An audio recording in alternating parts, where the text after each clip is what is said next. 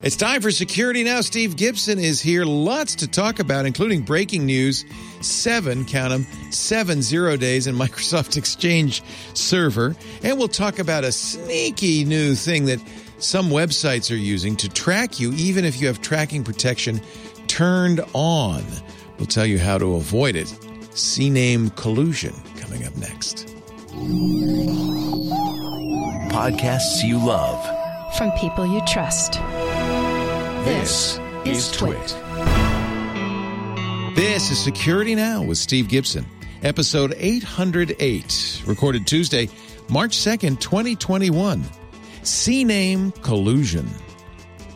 Security Now is brought to you by Privacy.com. Privacy lets you buy things online using virtual cards instead of having to use your real ones, protecting your financial identity on the internet. Right now, new customers will automatically get $5 to spend on their first purchase when you go to privacy.com/securitynow to sign up. And by Melissa. Like expired milk, 30% of your customers' data goes bad every year, and that's money down the drain. Visit Melissa's developer portal for free access to data quality APIs, demos, and code samples. Freshen up your sour data today with 1,000 records cleaned free at melissa.com/twit. And by IT Pro TV. Expand your skills or launch yourself into a career with IT.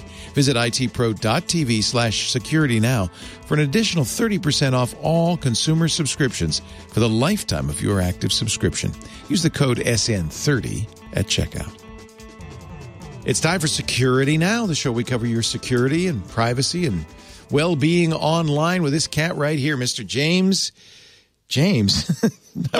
Started calling you James Tiberius Gibson, but no. I knew where you were going with that. Yeah. Steve Gibson, the GRC Corp. He has danced. The Vulcan wave. That's what did it. The Vulcan hand sign. That's what got you tripped up. That's what did it, yep. I don't know what Mr. Spock's middle name is. I don't even know what his first name is, but I do know James Tiberius Kirk. Actually, we're having fun. We are rewatching Fringe, which Lori never saw. Yeah. And of course, he is Bell. And at the end of the first season, he comes out of the shadows. And of course, I recognized his voice. You knew immediately, yeah. Yeah. And then she's like, oh. So anyway, nice. We're having fun with that. This is going to be one of those episodes, Leo.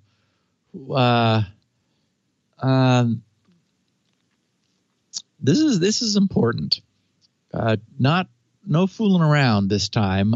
There's something which has come to light, which is a form of escalation of the browser tracking fight, which is very disturbing because of what the tracking companies are asking websites to do, thus the collusion part of this. There is collusion involved.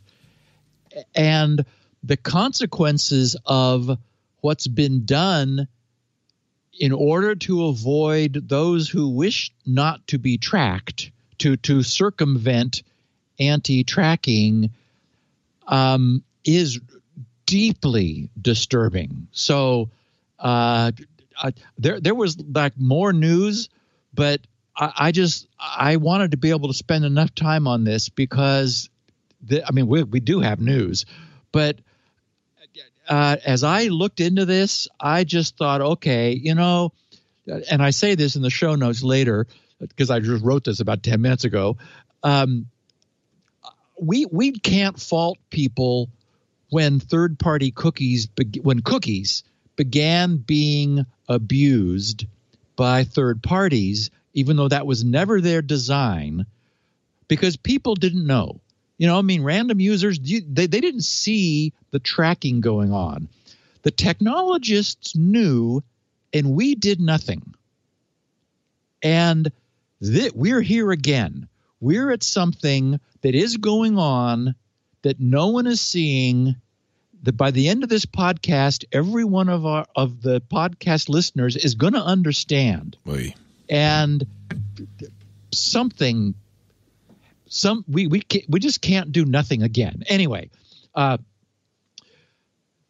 the topic, the name of the podcast is CNAME Collusion. I was going to go with the CNAME Conspiracy, but that word's been a little overused lately, and so I thought collusion sounds better, and it's actually more accurate. But first, we're going to discuss a welcome change coming soon to a Chrome browser, probably near you, and a welcome evolution in last week's just released Firefox 86, which actually 86 is something. We're going to look at questions surrounding the source of the original intrusion into SolarWinds servers, which there's some controversy about. The old CFO and the new CFO have differing opinions about how this thing crawled in the first place. Also, we're going to look at a new Severity 10 vulnerability affecting Rockwell Automation PLC controllers. CISA is warning the world about this. We'll touch on VMware's current dilemma with the exploitation of their vCenter management system as a consequence of a patch they just released, which was instantly reversed, and for which there are, at the time of the last time I checked, 6 public exploits which immediately started getting used. I also want to share, because I think our listeners will find it really interesting. I certainly did. A recent code debugging experience I had with that system that I mentioned last week, where it was the only system that I had that was still causing me trouble. And I now know why. And is it weird? And then, as I said, we're going to conclude with some information about something that's been going on quietly, out of sight and under the covers, which must be made as widely public among web technologists as possible. And so we're going to do our part on this podcast. As always, that sounds interesting. I will be staying tuned. Not like I can go anywhere, but I'll be listening with interest. Just don't fall off your ball, Leo. That's yes, what I might. Depends on how shocking the CNAME collusion is. Our show today brought to you by something I know you like the idea of a lot, Privacy.com. This is the company that gives you credit cards that can only be used once, disposable credit cards, or credit cards that lock to the merchant. So they can be used more than once, but only by the same company. I only use Privacy.com cards when I buy online. That's it. With Amazon, even though I trust them, but with any merchant, because it makes it super easy to manage my financial life. And, and I use two-factor with Privacy. Privacy ties these cards to your bank account. They're not charge cards. I want to be clear about that. It's either charged to it. It's like a debit card. So you could tie it to your debit card or to your bank card. But it does mask that information. So you never have to worry about giving it out to strangers, which pretty much everybody online is. I love the merchant card because, for instance, I just bought Lisa flowers because it was Valentine's Day. And I thought, well, if I'm going to buy flowers, do it online, but I'm not using a real credit card. I'm using the Privacy card. Now, that card is tied to that flower shop. And if I ever want to buy flowers again, with any luck, it'll be before next Valentine's Day, I just use that card. Only they can use it. If somehow they get breached or they leak it or they have a malicious employee who tries to use it, it'll be declined, and I'll get a notification about the decline, so I'll know immediately. I use it for subscriptions online all the time because, a lot of times you subscribe to something, an app or a periodical or whatever, and it's really hard to cancel it. If you notice that, you go to the website and you look, where's the cancel part? Well, I don't have to worry about that because when I use a Privacy card to subscribe, I could pause that card at any time or cancel it. And that's it. I'm done. Subscription over. I love that. You could set a limit per charge, per month, per year. You make sure you're never accidentally billed twice or upgraded to another service without your consent. By setting that spending limit, they can't overcharge you. And I love it. I wish I'd done this. I signed up for a gym about 5 years ago, canceled the membership, and they kept charging me. I didn't notice for training sessions for like 6 months. I called the credit card company, but they said, well, we can only refund 3 of those 6 months. If I'd used a privacy card, it would have been easy to stop the card. Just stop it. Pause your privacy card. You won't have to jump through difficult customer service hoops or malicious or misrepresenting customer service hoops. They just block the charges and they notify you for any reason if it's declined, if it's over the allotted amount, if it's a different person, or if it's a disposable card being used a second time. You always stay within your budget. You always stay in the know. There's a Chrome extension, a Firefox extension, which will fill out the forms immediately. It's good for sharing. I set up a privacy card for my mom. Actually, I set up several because I want to buy mom dinner. She's in Rhode Island. She's kind of tired of cooking. She's cooked for me her whole life. So I thought, well, let me buy you dinner. So I set up an account for her with the various food delivery organizations using a privacy card. So, and the way I shared it actually, I didn't have to set it up. I shared it with her. Not emailing, not texting, but using privacy. It handles you don't have to copy or paste. There's no screenshot. They don't need an account with privacy. She doesn't have a privacy account. I click the share button with the card and then enter her email address, and privacy handles the rest. It's really a great way to do that. And the account summaries are fantastic. You can tell privacy not to have information about what the charge is for in your bank account, and then use privacy's own register, or you can have it. I actually have it show up in the bank account, so then I know where the charge went. When you do the charge, you can give them any address or zip code because privacy doesn't care. So that's a great way to keep your privacy. It's also very easy to track your spending right on the privacy.com homepage. They've just added a summary page, which is really nice. You can filter by date. See how much you've spent in a month. Really good for budgeting. No guessing. I love this in every respect. And by the way, now with the cards you can tag, this is something else new. You can create custom tags so you can sort your cards. You can have subscriptions or magazines, that kind of thing. And under Views, see all the cards that are with that tag. Protect your financial identity online. Protect your privacy. Make it easy to get out of subscriptions. I just think this is the best thing ever. One-time use or merchant-locked cards, you set the limit. Protect your financial identity online with virtual cards from Privacy.com. Go to Privacy.com/security now to get started. Sign up for a new account, and you'll automatically get $5 to spend in your first purchase just because you went to that special address. And, of course, that helps us. That way they know you saw it here. Privacy.com/security now. It's all I use online. It's just a really great idea. Used to be, some credit cards would do this. Nobody does it anymore. Privacy does. Thank you, Privacy. All right, Steve, on we go. What's behind that? Behind the pulling that service away? Yeah, that's interesting because Discover used to do it. American Express used to do it. And I think they all stopped. Such an obvious win for the consumer. But, I guess they didn't have to. And it was probably did. Merchants complained because, people would stop payment and stuff. Or they would destroy the card. And I bet you the merchant said, no, we want all that information. Yeah. Right? So our picture of the week is just sort of a fun one. I titled it, Not Exactly Confidence Inspiring. And this is showing an ATM, a contemporary looking ATM. And on the screen, it shows apparently the processor has crashed and rebooted, and it shows Microsoft Windows NT Workstation. And I went down, I squinted at the screen, and I thought, well, at least it's Workstation 4.0. So, that's good. It's not 3.15 or 3.51 or whatever it used to be. But anyway, yes, if your ATM is running on Windows NT, that doesn't mean that it's insecure because, of course, new viruses won't infect Windows NT. But it does sort of suggest that it isn't receiving any regular maintenance and love and care, that maybe the 300 baud modem, which it's using to connect to the rest of the world, is the reason why your transactions are running a little slowly. I used to be, you'd hear that. You'd hear the... Oh. Yeah.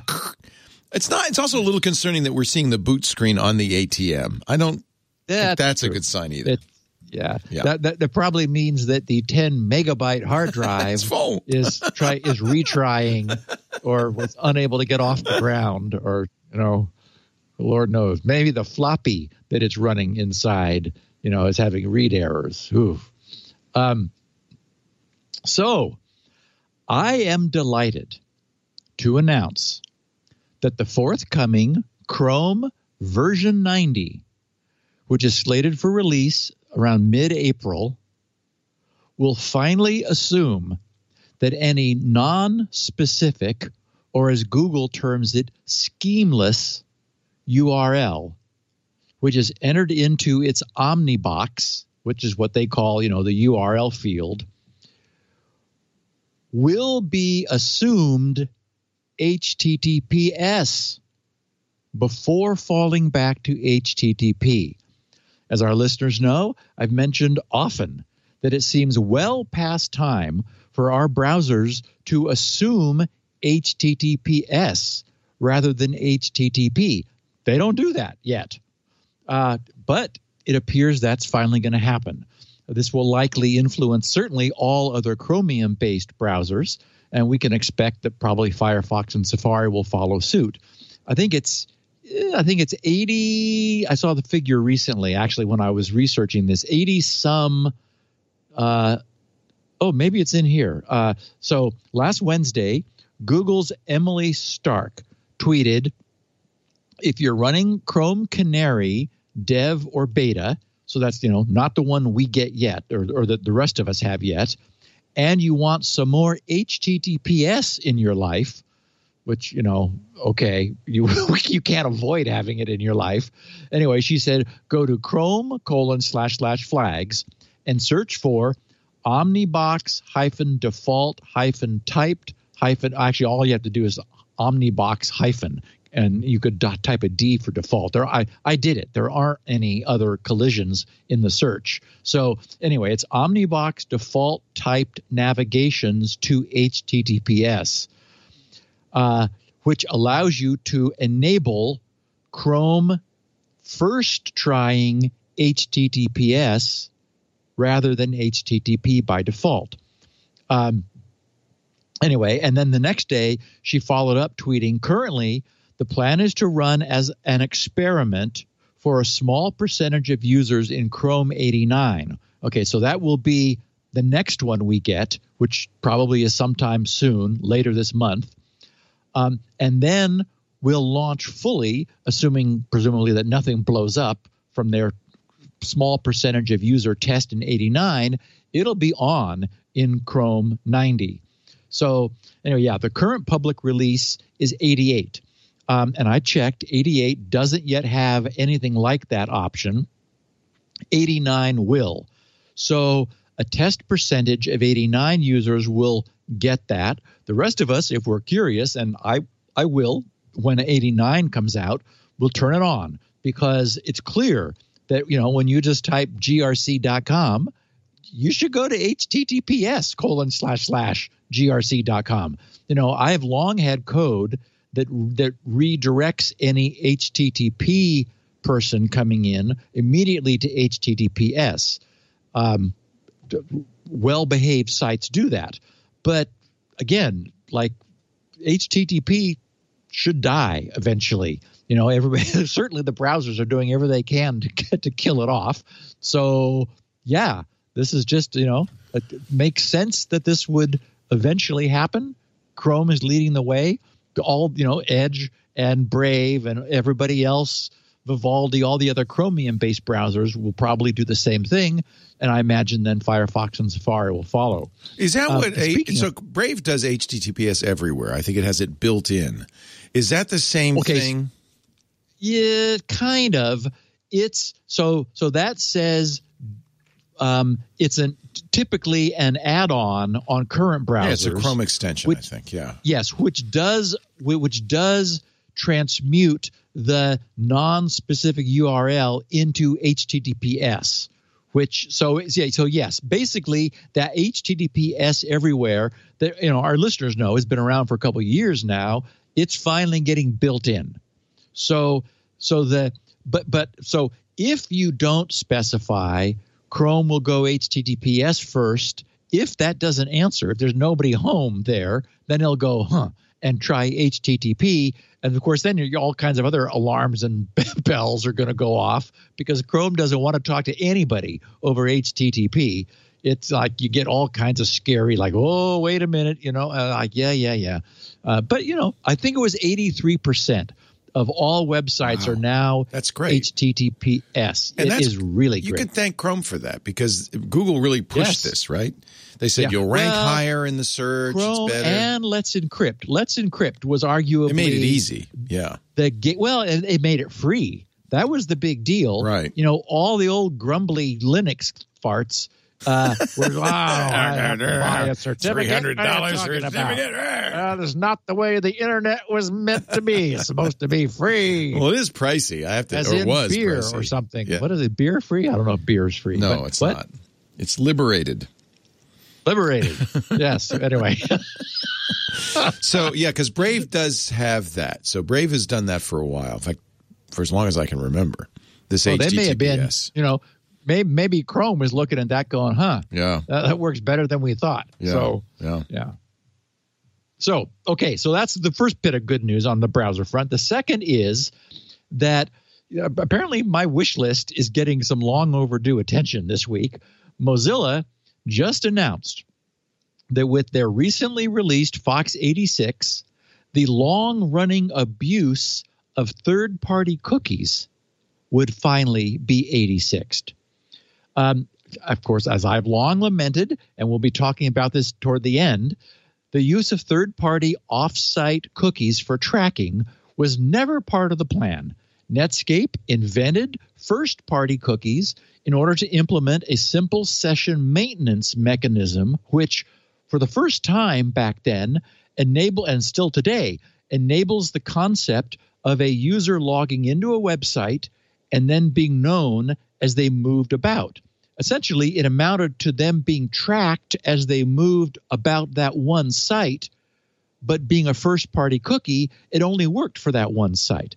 What was never intended was that third-party advertisers or dark and unseen analytics providers, or Google Analytics, would insinuate themselves pervasively throughout the web and employ their own cookies for tagging and tracking the activities of individual users. But as we know, what can be done will be done, and tracking is what resulted. So here's what they've done. With the release of Firefox 86, that just ended. I mean, like really. At the top of their posting titled Total Cookie Protection, Mozilla wrote, "Today we are pleased to announce Total Cookie Protection, a major privacy advance in Firefox built into ETP strict mode.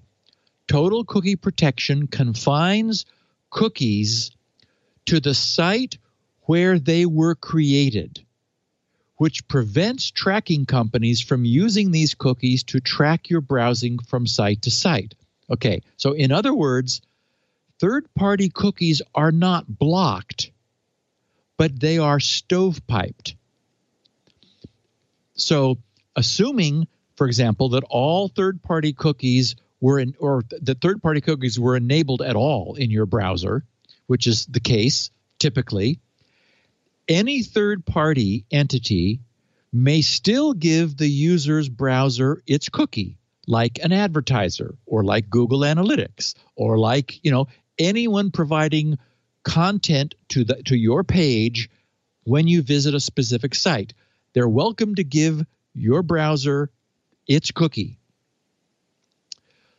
But now, I mean, like Firefox right now, I have 86, and you get it. If you go to About Firefox, you'll probably see that you have 85, then it'll offer, although I did get an update yesterday without asking. But now, Firefox will associate the third-party cookie it received with the website where the user was when that cookie was received. The two will be paired. So if the user returns to the same site, that third-party cookie will be returned to the third-party site. So it's not breaking third-party cookies. But if the user visits a different site with content, an advertisement or tracking code from that same third-party site, because the user is visiting a different website, there will be no third-party cookie associated with the visited site. So cross-site tracking is defeated. Now, if we wanted to use some modern highfalutin language to describe this, we would say that Mozilla has segmented their browser cookie namespace, creating individual cookie namespaces for each website.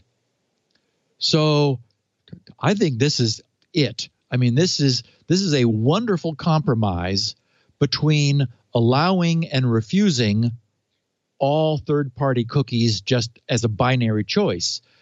With this solution, third-party cookies are still allowed. Nobody can say, oh, you turned off third-party cookies, you're bad. No, they're on. But you don't get that same third-party cookie when you go somewhere else that has that same third-party site. You're at a different location, so it's treated as a new third-party cookie, not cross-associated among websites. So this is just great. We know that the pressure to track is significant, even though when it really does work, it's frequently reported as being a bit unnerving. When some recent activity that you've had somewhere, like you're, in Amazon searching for something, then that turns up in an ad somewhere else a few minutes later. That freaks people out. It's like, wait a minute. That's like, notice that when people actually experience being tracked, they're not happy. They're like, wait. But most of the time, you don't experience it. And I'm not convinced it even actually provides any substantial, worthwhile revenue. But it sure is a big business. So anyway, big props to Mozilla for adding this welcome and long overdue feature to Firefox. Okay. SolarWinds. It's going to be a while before we really get through this stuff. Yeah. Yeah. As we know, post-intrusion forensics is always difficult. The famous hacking 101 is, once you break in, you delete the log files of your break-in, and thus you eliminate some of the tracks. And I don't know, so that's a sort of a classic example. But yeah, you can kind of do that. And we've talked about how much the designers of the intrusion, how much effort they went to deliberately thwart post-intrusion forensics from figuring out where they came from, like not to decouple the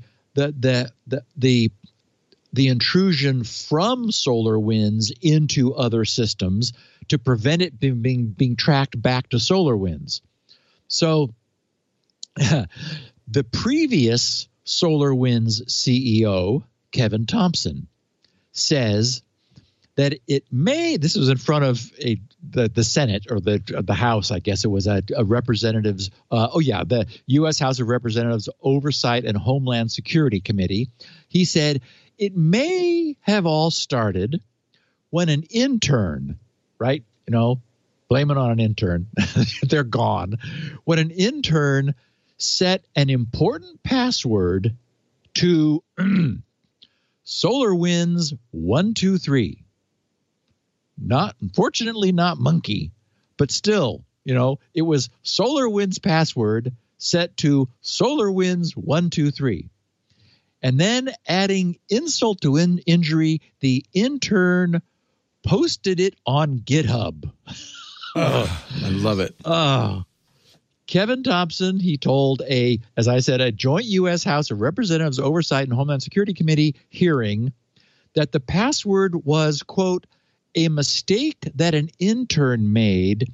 They violated our password policies, and they posted that password on their own private GitHub account. As soon as it was identified and brought to the attention of my security team, they took that down, unquote. Okay, now, as soon as, that's, when you learn to speak that way, you get the C of the CEO in front of your designation. Kevin's responsible as possible sounding testimony was contradicted by SolarWinds' current CEO, Sudhakar Ramakrishna, who confessed that the password SolarWinds123 was in use by 2017. The researcher Vinoth Kumar, who discovered the leaked password to one of SolarWinds file servers, had earlier stated that SolarWinds did not change the password until November of 2019, after he had discovered it on the internet and reported it. So about 2 years that password SolarWinds123 was in use. Now, the insecure password, yeah. You have to wonder at all the employees who used it who didn't think twice. Yes, exactly. Exactly. In 2 years, that's how they logged onto that server. Oh, thank goodness this is so easy to remember. Yes. Don't have to look it up. It's not a bunch of gibberish. It's, you can just say it over the phone. How nice. The insecure password is one of 3 possible avenues of attack which SolarWinds has been investigating as it tries to determine how it was first compromised by the hackers. The 2 other theories are brute force guessing of company passwords, so-called credential stuffing, as we call it now, as well as the possibility the hackers could have entered via compromised third-party software. That's right. Let's blame it on somebody else. If not the intern that we had a couple of years ago, whose password was allowed to sit there for several years, then some other third-party software, and of course, they're the third-party software that really did the damage. In other words, they don't know for sure, and since post-intrusion forensics is difficult, we might never be certain. But publicly posting a private password on GitHub is certainly not the way to keep it a secret. Okay, speaking of things that you really wish you could keep secret, but you can't, Rockwell Automation has a CVE 2021 number 22681. It is a 10 out of 10 critical, assigned by CISA. The security of nearly all of Rockwell Automation's PLCs, which are programmable logic controllers, are affected by the use of a single globally shared static encryption key. Oh, yes, every one of the – now, I wrote hundreds of thousands. It's probably millions. I mean, these things are everywhere. I'll explain what PLCs are. But they're all protected, in air quotes, by the same single key. So, of course, there just might as well not be one. So a programmable logic controller fills an important gap within any process control system or an important need. Yeah, for example, you might be on an oil rig where the pressure of a feeder line, and I don't even know what that is, but it sounds good, a feeder line must be maintained within a range. But the pressure might need to be taken at several different places and averaged. And there might be multiple upstream sources of pressure controlled by valves with actuators. So in a sense, it's a small closed system having a handful of inputs and outputs. And once its function is defined, it can and should just be left alone to work. You just want that feeder line pressure maintained, and if you got to open some valves using actuators to maintain the pressure, then that's good. And you want to average the pressure in a few locations. So, not a big complex job, but it's a job that needs to get done. So, how do you build the control system for that? Once upon a time, before computers, a custom circuit would have been created and some tech would have built it from scratch. Today, you go over to Rockwell Automation's website and pick the PLC, the Programmable Logic Controller, that's just big enough to, because there's a whole bunch of them of different sizes, you want the one that's just big enough to handle the number and types of inputs and outputs that you need. Then, an engineer who's been trained up uses Rockwell's software, which is called Studio 5000 Logix Designer, to program the little computer that resides inside that industrial oil rig tough little box. And you hook it up, and that little world will now take care of itself. So a PLC does a limited set of very specific things. Once upon a time, as I said, it might have been done with discrete circuitry, like a bunch of clacking relays all wired together to implement the sequencing logic required to route vials of newly synthesized vaccine around their carousel, counting them as they pass, and then to flip routing gates open and closed at the exact time needed to fill the waiting containers. Another typical job for a PLC. But today, all of that is handled not with a bunch of clacking relays, but by an unseen Rockwell Automation PLC. It's programmed once, and it effectively becomes part of the overall machine. In any industrial setting where things are moving, spinning, whirring, valves are opening and closing, and stuff's happening, there are tasks that don't require a general-purpose computer. And God knows you sure don't want Windows anywhere near the control loop of systems like that. It'll decide it's time to update, and, your vaccine vials will go flying all over the place. So, yes, Windows hosts Rockwell's Studio 5000 Logix Designer app, which is used to, in a cool way, to interactively design the logic that will be programmed into this. But once that PLC device is programmed, it's blessedly off on its own. Leave it alone. It'll just get the job done. So everything would be great with these workaday PLCs.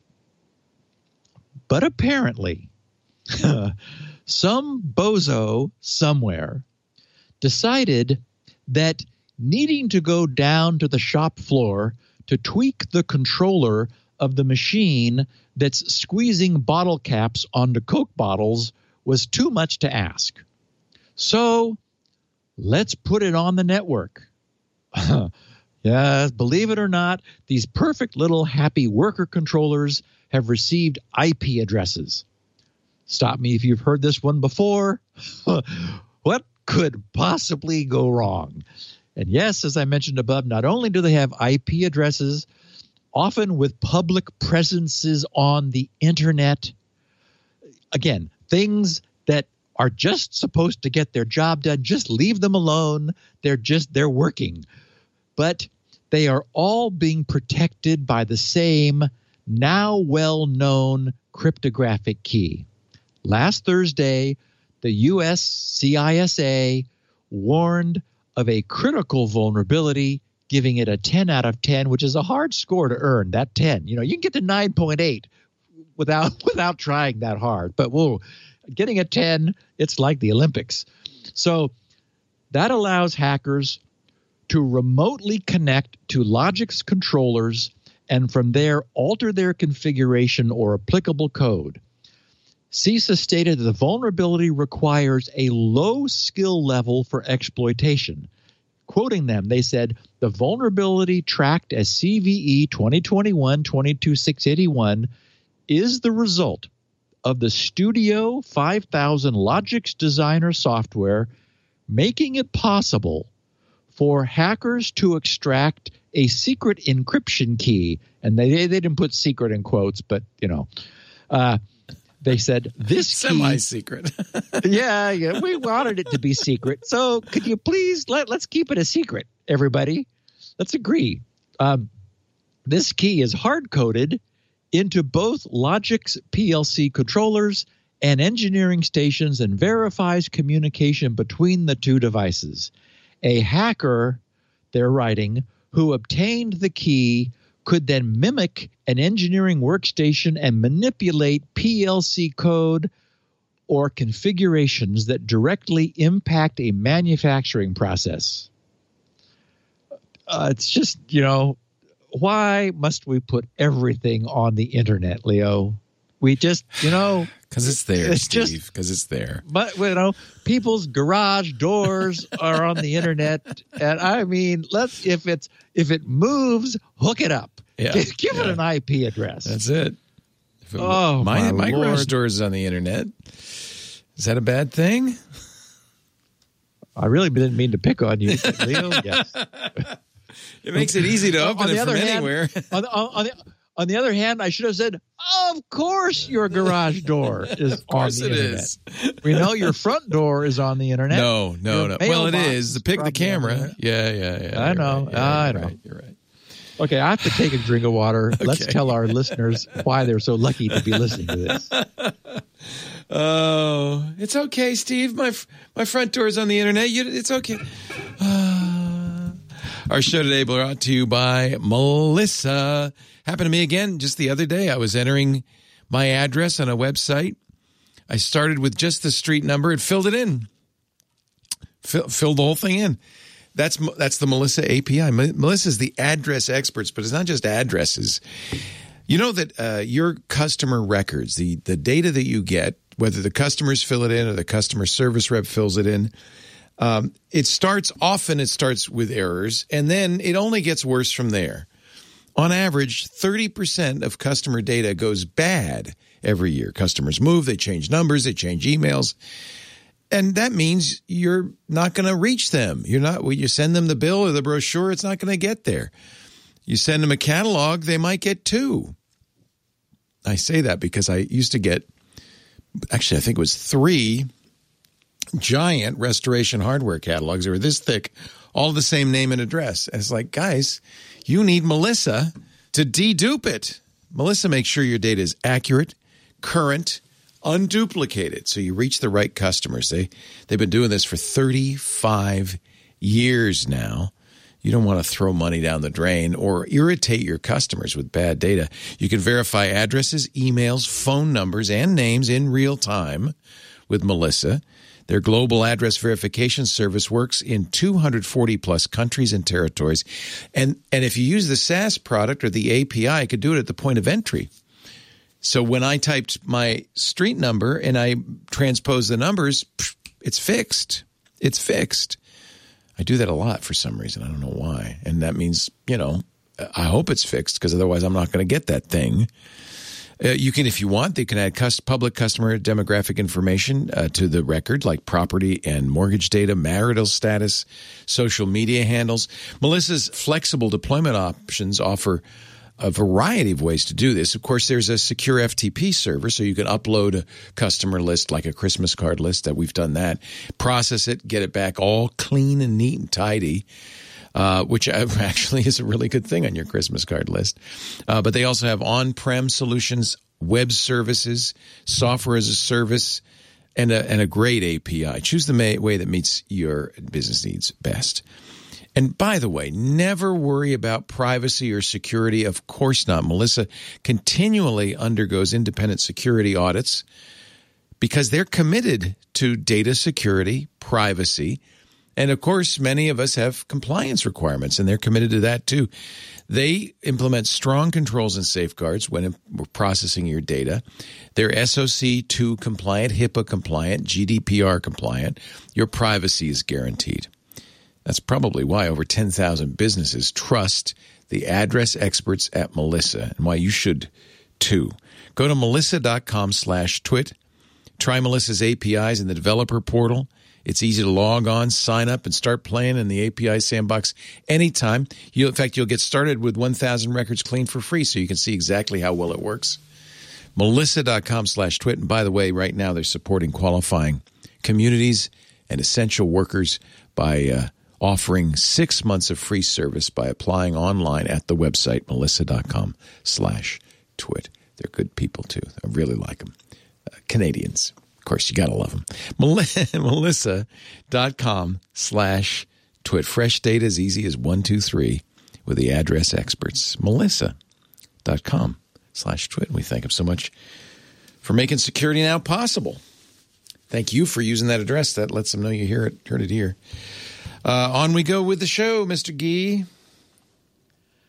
Okay, so VMware's got some problems. And it's not their fault. They did things responsibly. As we know, there are companies that get notified of a problem and they don't fix it for a long time, and they force the people who notified them to release the information for the benefit of the world, since the company refuses to do anything until apparently made to do so. That didn't happen here. What happened was a very bad flaw was found in the entire population of VMware's vCenter servers. VMware could do nothing but patch it, right? Like here, everybody update your VMware vCenter systems. Unfortunately, they're a big target, and the bad guys got right on this. As a consequence, hackers are currently mass scanning the internet in search of VMware servers that have not yet patched this newly disclosed remote code execution vulnerability, which carries a severity rating of 9.8 out of 10. As I said, 9.8 you can get. When to hit 10, you got to really be doing something. Yeah, really good. Yeah. So the VMware problem is CVE 2021-21972. It's as I said, remote code execution vulnerability.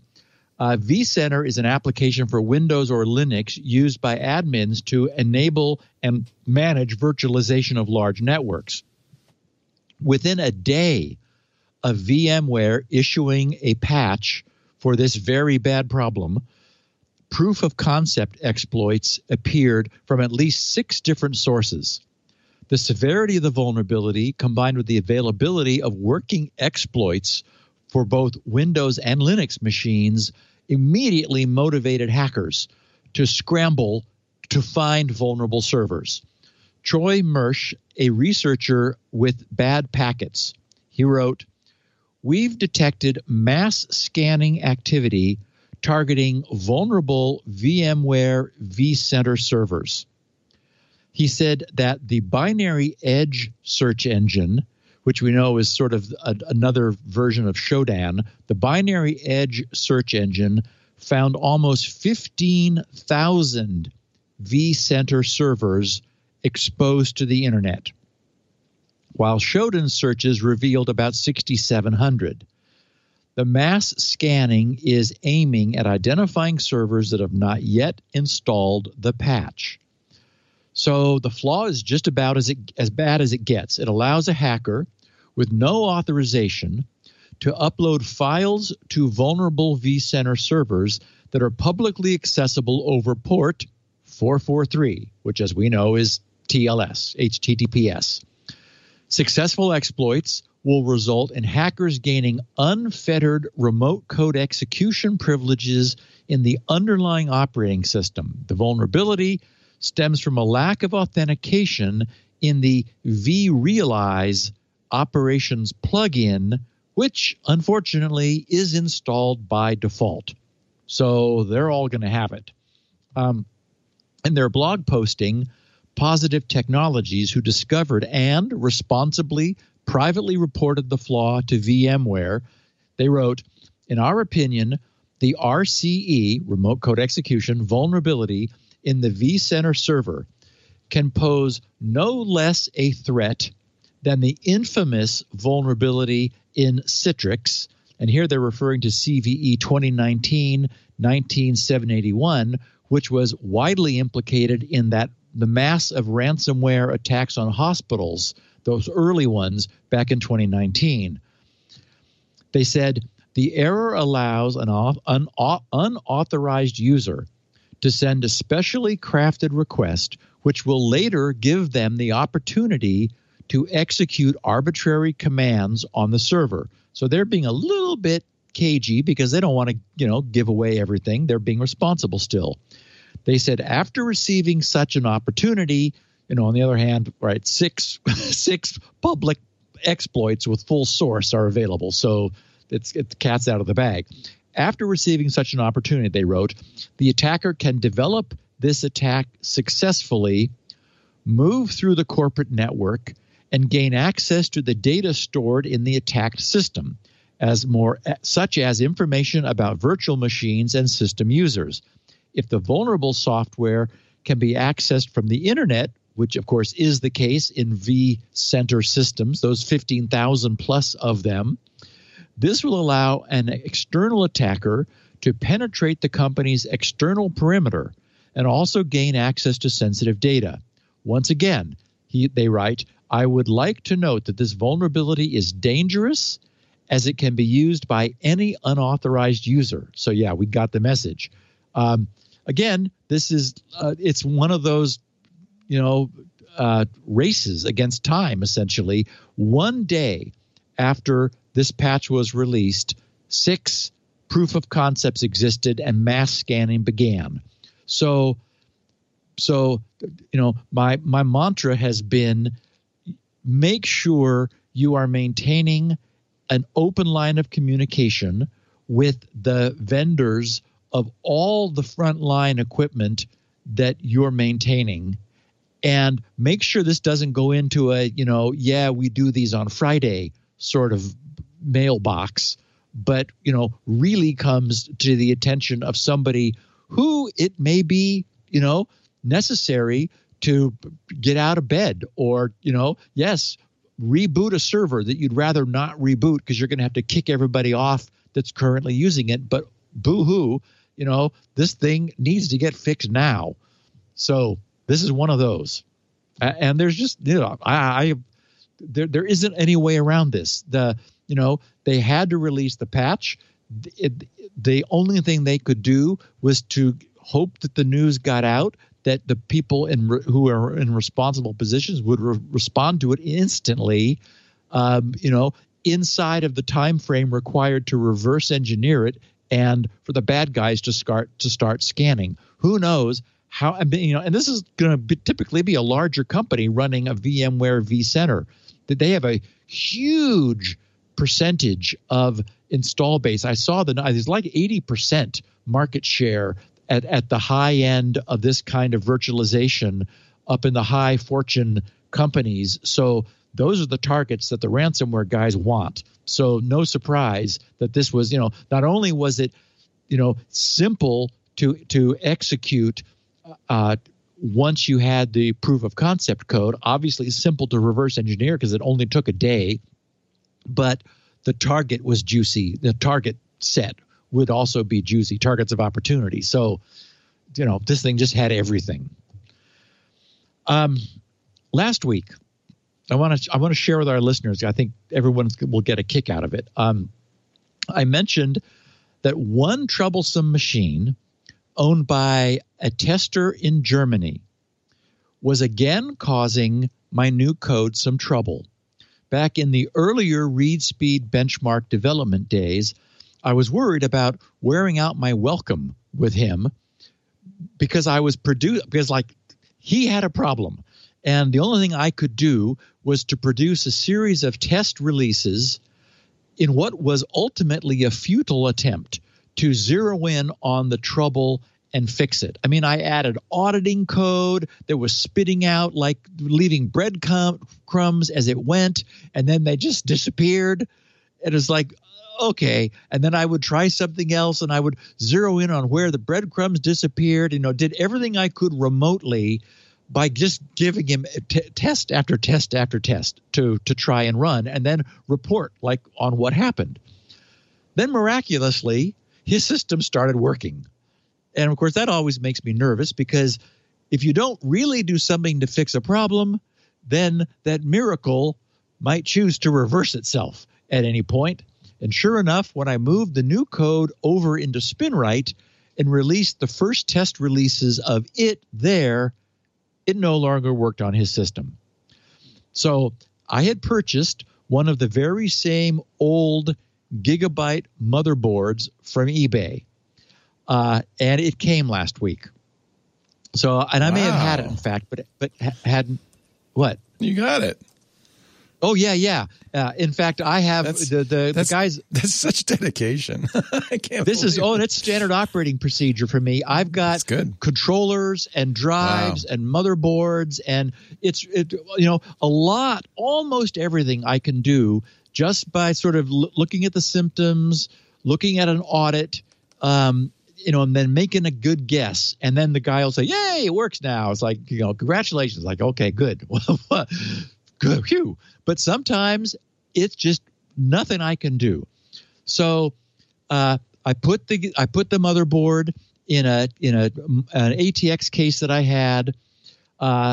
Anyway, I thought I'd give our listeners a sneak peek into this micro drama, because it demonstrates a bit about the process of debugging code and serves as a beautiful example of the weird sorts of things that we face in the real world, where code which is born in the lab actually needs to function in the real world eventually. And as it turns out, I now know I could never have figured this out remotely.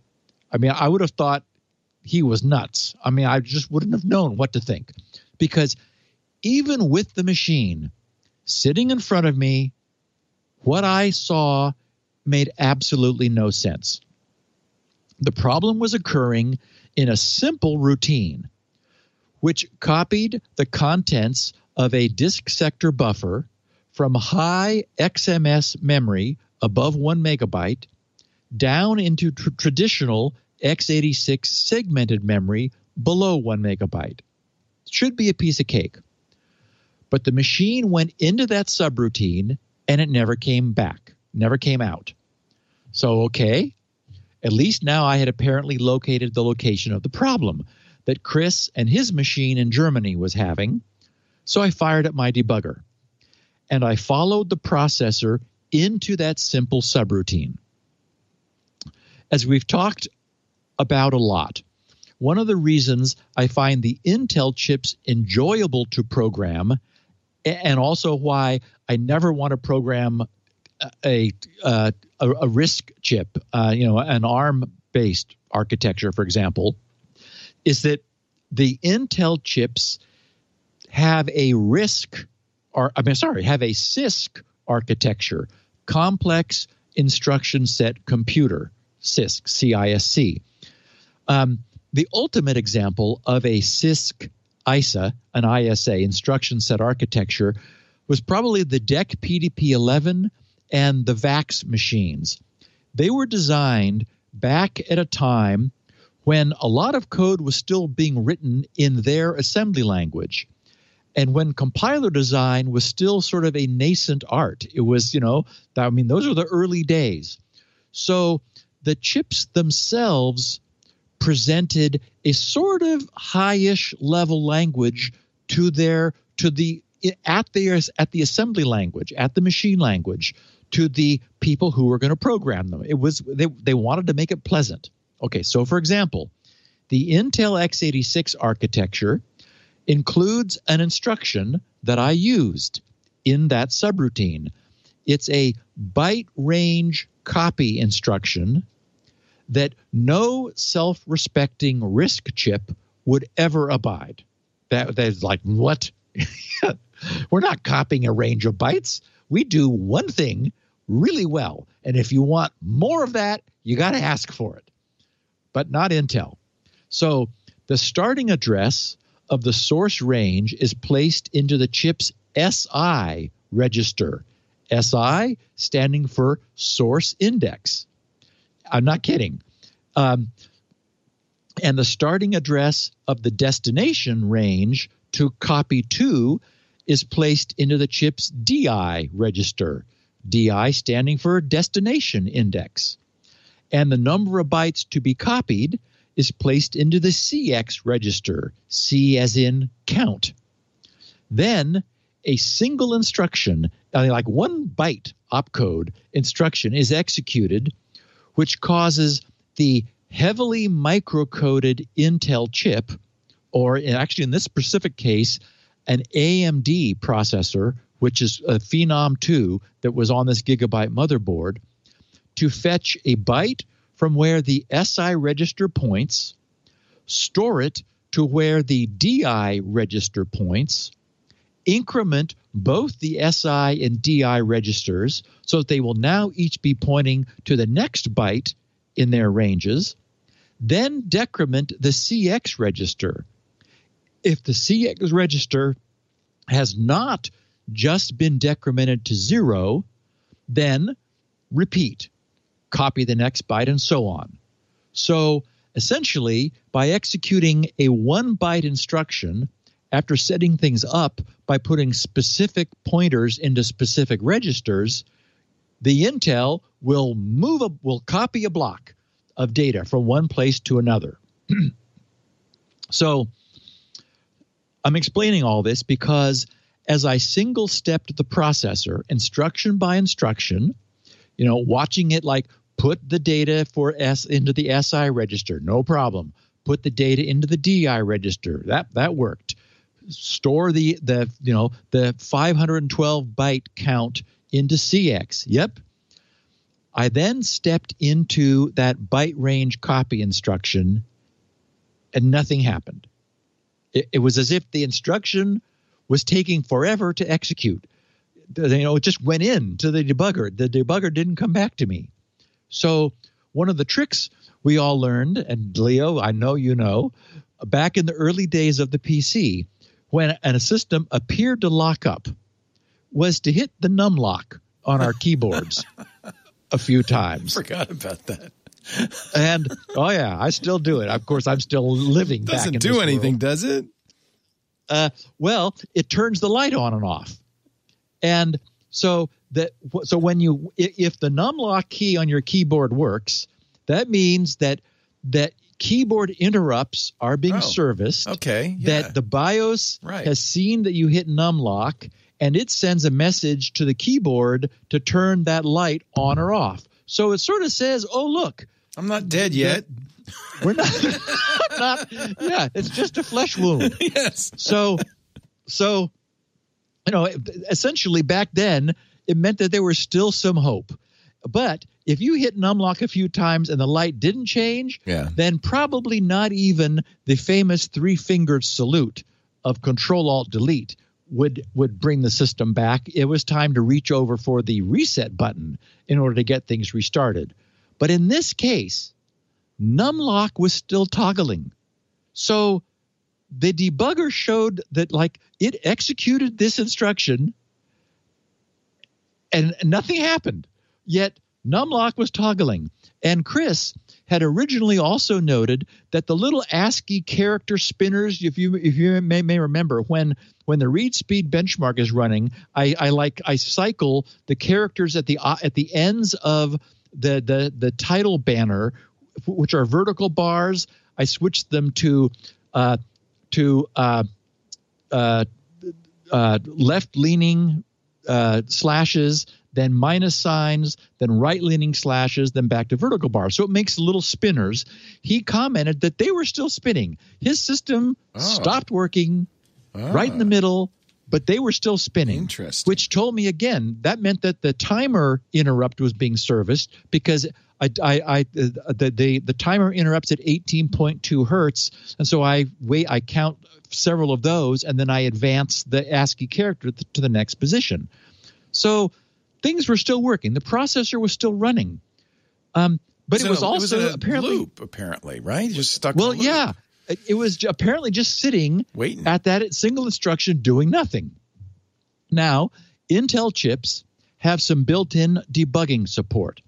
And this debugger works using that. It sets a hardware breakpoint on the instruction after the one that's about to be stepped through.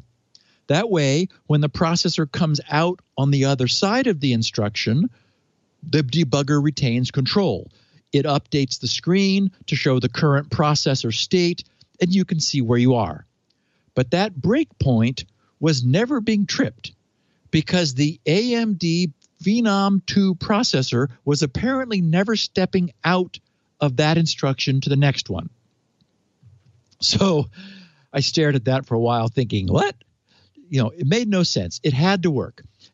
And I think I mentioned last week that Chris had observed that everything worked just dandy if he booted from a diskette, but not when he booted from a USB thumb drive. And in my subsequent experimentation before rolling up my sleeves, I learned that all was okay when I booted from any mass storage device. And in subsequent testing, I determined that it wasn't actually what booted the machine, but from where the program was run. In other words, this instruction, this one instruction, would hang if I booted from a hard drive, but then ran the code from a USB thumb drive. Yet everyone else who's been testing this code all along is also typically booting and running from the code from their USB thumb drives. Yet no one else was seeing this problem, which, was really not surprising since this problem could not possibly be happening in the first place. Yet it was. Okay, so because what I was seeing was impossible, I decided to decompose that fancy single instruction Intel block copy into a series of individual instructions that would accomplish the same thing. Do my own loop rather than use this built-in looping behavior of the Intel chip. And again, I single-stepped. And again, the system hung at one indivisibly simple instruction. When the processor attempted to load the accumulator register with the contents of the location in upper memory. So now we're just at a move instruction. There's nothing more basic, more simple than a move instruction, right? You got to move data from one place to another. It never completed. But also, it never completed only when the code was run from USB. And DOS doesn't load anything on the fly. It's not doing anything fancy. It's old school. It loads everything first into RAM before it starts to run the program. So how could there be any memory of where the code came, where the byte came from, the evil byte, the move instruction that it just wasn't going to run? So anyway, I have no idea why running from USB could possibly matter. The only thing I can conclude is that there's some bizarre, subtle bug in that old AMD Phenom 2 processor. The Intel x86 architecture provides us with 6 segmentation registers. I was using the default, which is DS, which stands for data segment. So, what I was seeing was impossible. In a Hail Mary, I changed the code to use the FS segment register, and everything worked perfectly every time. So, henceforth, none of SpinRite's code will ever set the data segment to 0 and attempt to use it to access 32-bit flat memory storage. That, doing that should work, and notice that it works for everybody else. And as far as we know, everywhere except on a gigabyte motherboard with an AMD Phenom 2 processor when the code is loaded from USB. Welcome to my world. When I published a test release for Chris to try and also to check my own sanity, it did indeed fix his trouble too. And someone else who had never reported in, but who had been watching, wrote to say that his similar AMD Phenom 2 based gigabyte system had also never worked before, but now it does. So anyway, I thought our listeners might get a kick out of a peek inside a bit of last week's work. Most problems that I track down and resolve teach me something that I don't know. That's what makes this journey so interesting. I can't say that, that I learned anything from this problem except what not to do for magical, mysterious reasons, and which I will never do in the name of achieving total compatibility. Once upon a time, back in 2004, way back, when SpinRite 6.0 was released, one of the reasons it developed such a strong following was that it just always worked. I am now in the process of wrestling this new and soon to emerge SpinRite 6.1 back into that state where it just always works. And when I'm finished, it will. I'm surprised, given that bug, that you still prefer segmented memory architectures in x86 to the flat memory model of ARM processors. I mean, why do you prefer x86? I wouldn't say that I prefer it. Okay. And in fact, I'm having this bug comes from a segmented memory flaw of some kind. Yes. What I appreciate is that it is often the case that you don't always need access to 32 bits of stuff. That is, that's 4.3 gigabytes. Most things are, fit within 64K, which means you could access them with 16 bits. But if you were going to access them with 16 bits, then you need to choose which 16 bits in the system. And that's what segmentation does, is it gives you an offset to the beginning of a 64K range of bytes. And it's efficient, in terms of once upon a time when efficiency actually mattered. People say, Gibson, I can't believe your benchmark is 13K. It's like, yeah, 13,000 bytes. And a lot of that is text because I wanted to say something on the screen. The point is we've completely lost touch with how efficient code can be. And I understand I'm the weirdo here, but these are the problems that I like to solve. And but at the same time, Leo, I am so anxious to move to this new 32-bit platform for SpinRite 7. I cannot wait to get there because it will be nice. I've been in programming Windows, as we know, since I stopped programming SpinRite, and I've really gotten spoiled by just being able to point to something, go, oh, yeah, I want that, even though it's a long way away. I still want it. And we should point out, Steve is one of a handful of people that addresses his own registers and pays attention to this stuff. Almost everybody else is using a higher level language that you can completely ignore what's going on at the processor level. It's just you, Steve. Let's face it. I know. But I know. As a connoisseur of assembly language, I respect your opinion on this because you're the last man standing. Congratulations. No, I'm sure there are plenty of people, especially in the gaming industry, who are writing, the most time. Oh, and Leo, the guys who do those demos, the demos that fit within a certain size and do this amazing stuff with graphics. Holy crap! And hackers are all living here. Because this is where they are, is down in buffer overruns and register contents and things. So, at the application programmer level, nobody needs to worry about this. But when anything you do where it actually is necessary to like know exactly what's going on. Well, exactly what's going on is in the registers. That's where the action is. This man lives in the registers. That's the truth of it. Yep. Okay. And actually, it's really valuable to understand that, by the way, because there are subtle bugs that happen in higher level languages that it's helpful to understand why. You know, and things, especially like numeric overruns and things, where you understand that's a 32-bit integer, you know, or a float, and you can't get that precision or that kind of thing.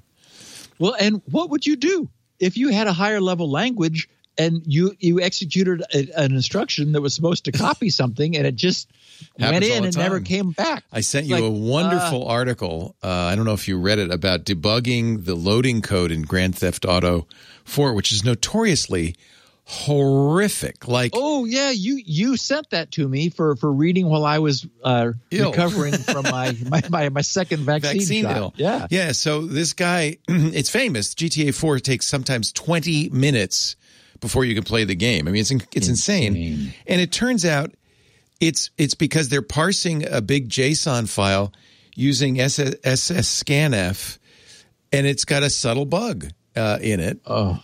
And it's actually not a bug, but it's something that it's an inefficiency. And right. You probably at the level you're coding pay no attention to efficiency, to big O notation or anything like that. That doesn't come up, does it? Oh yeah. When I was doing the LRS, the longest repeated strings, I was working on that. That was a serious, linear versus geometric expansion of the time. P versus NP sort of problem. Right. Yeah. Right. Okay. So you do pay attention to that stuff. Usually in assembly, it's probably it's probably not doesn't come up that much. All the loops are unrolled and everything. You're not recursing. Yeah. I dropped. In fact, I used our own podcast. Something I learned from the podcast. I had in the original read speed code, I was hashing the boot sectors of drives with SHA. I don't remember now. Maybe SHA-1, because I really didn't need that much, but it was still a rather large algorithm. Right. And when I moved into SpinRite, I was upset that a hash function was taking up so much space. I love it. So I switched to the FNV function, FNV1, which we talked about on the podcast, which simply multiplies a byte by a specific prime, and it's what the hackers were using in the ransomware to create a high-speed, very small, lightweight hash function. SpinRite now has that. Interesting. Yeah, I saved myself several K worth of hash lookup tables by switching to a very economical, basically, FNV. It doesn't have to be cryptographically strong. I just needed a good hash. And now I've got one that takes up no space. Well, that was kind of the bottom line in this fix. This guy, by the way, didn't have the access to the source code. He disassembled, is the other thing I thought about you. He disassembled it and did it all by hand. He didn't have a symbol table or anything. Was able to figure it out, modify the DLL. And it really came down to the fact that these folks at Rockstar had written their own JSON parser, which was horrifically inefficient. Yeah. And the bottom line is use libraries. Don't try to. You're nuts to write your own JSON parser. That's just nuts. Why do that? He fixed it. He got about 70% improvement in loading time. Nice. Yeah, we'll see if Rockstar pays any attention. Anyway, that's why I sent it to you. I thought, well, you're curled up on the couch. You'd enjoy this tale of disassembly. Perfect story. Let's take our final break. Okay. I don't get a break. And then, oh boy. I can't wait. CNAME collusion, the topic of the hour. Collusion. I said, is that collision? He said, no. If only it were collision. Our show today brought to you by IT Pro TV. If you love this geeky stuff, well, you're a geek, right? Maybe if you don't love your job, you're in the wrong job. Maybe you ought to consider a career in IT. IT right now, is booming. There are 4 million openings, unfilled openings in IT right now. I think more than 1 million in IT security alone. I understand there's no shortage of ways to brush up on your IT skills or get the certs, but I got to recommend IT Pro TV because not only because they are my friends, but because they're the best. They're the most entertaining, the most engaging, the most up-to-date. I'll give you an example of how committed they are. They built their own facilities. We were just talking, Steve, before the show about don't build your own building. They built their own building with not one, not two. We have 2 studios here. 7 live studios, and they're running Monday through Friday, 8 a.m. to 6 p.m., constantly updating. Why? Because if you're taking the CERT exams, the questions change, the software versions get updated, the answers, everything changes all the time in IT. You want the latest material, and that's what you're going to get from IT Pro TV. Now, by the way, I mentioned the job openings in cybersecurity. You're listening to Security Now. I know you care about this.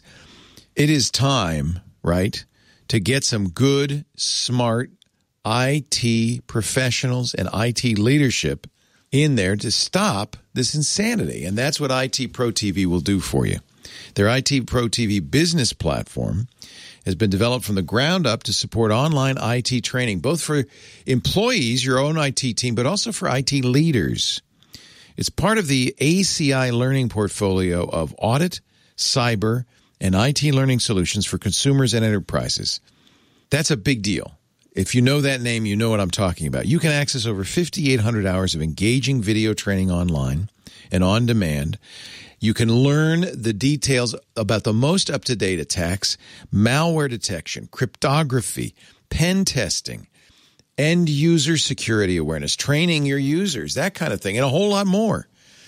Whether you're an individual looking to launch or advance your career in cybersecurity or any IT realm, or a business looking for ways to keep your IT team on top or your leaders on top, IT Pro TV is the place to go. They're the only, for example, the only official video training partner for CompTIA.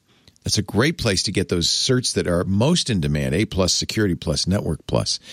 This month, Cisco Month at IT Pro TV. They'll be featuring their 12 Cisco courses. That's not 12 individual videos. That's 12 courses with many videos per course, including CCNA, CCNP, CCT, Encore, SLED, and an NARCI. They'll be hosting a live webinar with Cisco award winner David Bombal. It's called Get Hands-On with Cisco. That's coming up. It's March 11th, about a week off. And then, of course, it's on demand, as with everything IT Pro TV does, by the way, at itpro.tv. In this case, itpro.tv/webinars. But I think you'd like to be in the live webinar. It's a lot of fun, and you get to ask questions. For more insight about IT, there's also their great free podcast, TechNado. Don Pezet, one of the founders, hosts that. Features industry guests and IT news recaps. It's a deep dive into the IT realm. These guys live, breathe, eat, sleep IT. And if you want to learn IT, that's where you want to go. It's an environment that's fun, engaging. It's a great community, and it's led and run by people who are devoted to IT. That's what you want. By the way, we always like to mention when companies that we do ads for are doing good things. IT Pro TV is helping communities. Last year, in 2020, they served 30-plus COVID-impacted educational institutions by doing free training. So thank you, IT Pro TV. 225,000 members strong now. I remember when they just started out. They've been with us since the beginning, and I think it was it 2013? Yeah. They now are up to 225,000 members, soon to be 250,000. And those, you just ask an IT Pro TV customer, you'll hear it over and over again. This is the place to be. They got the knowledge, the support. They can help you further your IT career. They can help you get into IT. If you love this kind of stuff, the stuff you're listening to on Twitter, and especially the stuff you're listening to with Steve, itpro.tv/security now. That's the place to go. We have a great deal to you. 30% off your course, 30%, almost a third off. It's a big discount. And it's not just for a little limited time. It is as long as you stay active. It could be forever. And you know what? You probably are going to stay active because it's so fun. itpro.tv/security now. What's the code? SN30. SN30. 30% off for the lifetime of your active subscription. We love these guys. IT Pro TV. Build or expand your IT career and enjoy the journey with IT Pro TV. We thank them so much for supporting Security Now. You support them support us by using that URL, itpro.tv/security now. Remember that. All right, Steve, on we go. One little bit of news while you were delivering this final break to our listeners. Paul at What's Up Doc 114 shot me a note that Exchange servers all over the world were currently under attack. I did a little quick checking, and sure enough, today on March 2nd, Microsoft just released 7 remote code execution vulnerability patches for Exchange Server. The most 3 recent, I think 2019, 2016, and 2013 or 12. Anyway, I did a little digging, and I found a note. The risk is still extremely high. The exploit allows an attacker to perform a pre-auth RCE and essentially end up with the ability to run commands with system privileges. Since most customers don't use split permissions or have not performed the steps required to remove excessive permissions from Exchange servers and Active Directory, it's likely that the attacker may be able to gain highly privileged rights in your on-premises domain. So it must be, I don't know where oh, yep, you found it. Emergency patches for 4, and actually there are 7. Yeah, so this is out of date. This is Dan pages. Gooden writing at Ars Technica. He's always very good. He pushed this about an hour ago, and it was 4. It's now up to 7 0 days in Exchange servers. Wow. That's not good. And by the way, Microsoft says hackers have been using it on behalf of the Chinese government. So that's not good. That's not good. Well, thanks for that update. That's why people listen. We don't normally do breaking 0 days, but when they happen, we got to, right? Yep. Jeez. And so here's some news that is just, it's beyond distressing. Okay. So Criteo, I guess that's how you pronounce it, Criteo, is a leading tracking company. They send website administrators with whom they already have a tracking and analytics relationship an email. It asks them to make a quick change, which will, quote, only take 2 minutes, unquote, and it will, quote, adapt their website to the evolution of browsers, unquote, which is to say that it will work around their own website's visitors' attempts to block tracking and to re-enable tracking to their site's visitors in a, quote, more optimal way. Then in this email, after presenting instructions for the site's webmaster about how to make the required change, which will indeed only require a couple of minutes, in the particular instance of email that I saw, they conclude with, if this is not done, you may lose 11.64% of your sales, 11.53% of your gross turnover, and 20.82% of your audience. And this brings us to some recently published research, which explores just how prevalent and pervasive this new technique has grown over the past few years. The group of 5 researchers will be presenting their work at the 21st Privacy Enhancing Technologies Symposium, PETS, 2021, this July. But we have the research now. I'm going to quickly read the abstract of their paper and then explain in detail, because this is really important and horrifying, what this means. Their abstract says, online tracking is a whack-a-mole game between trackers who build and monetize behavioral user profiles through intrusive data collection and anti-tracking mechanisms deployed as a browser extension built into the browser or as a DNS resolver. As a response to pervasive and opaque online tracking, more and more users adopt anti-tracking tools to preserve their privacy. Consequently, as the information that trackers can gather on users is being curbed, some trackers are looking for ways to evade these tracking countermeasures. In this paper, we report on a large-scale longitudinal evaluation of an anti-tracking evasion scheme that leverages CNAME records to include tracker resources in a same-site context, effectively bypassing anti-tracking measures that used fixed host name-based block lists.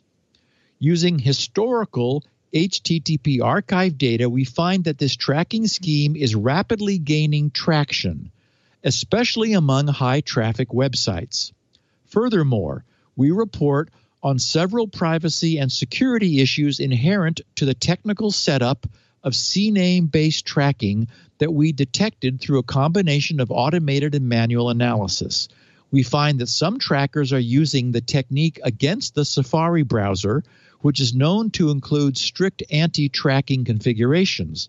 Our findings show that websites using CNAME trackers must take extra precautions to avoid leaking sensitive information to third parties. Okay, so here's the story. So first of all, what are CNAME records? They're not something we've had much occasion to talk about in the past. I have a feeling that's going to change. But on the other hand, DNS is something we're pretty much always talking about.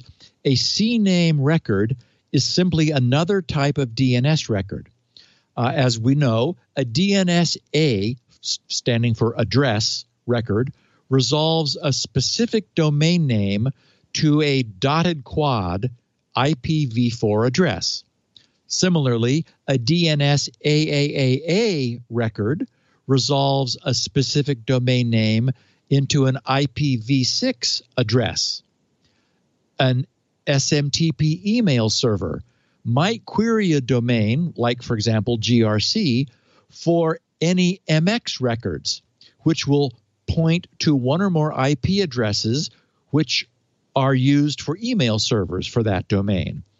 And for various reasons, a domain's text records might be queried for information, like to provide the public key used to check a domain's anti-spam signatures.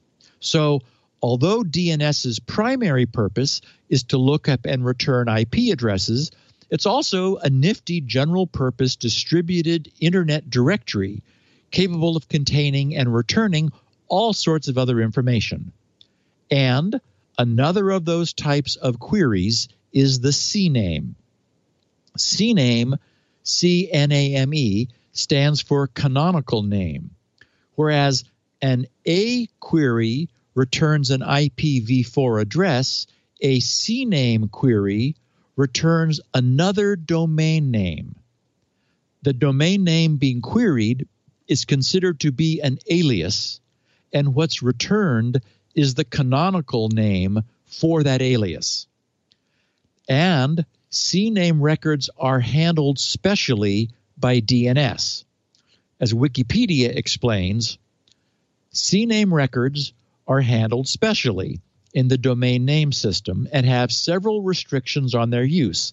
When a DNS resolver encounters a CNAME record while looking for a regular resource record, it will restart the query using the canonical name instead of the original name.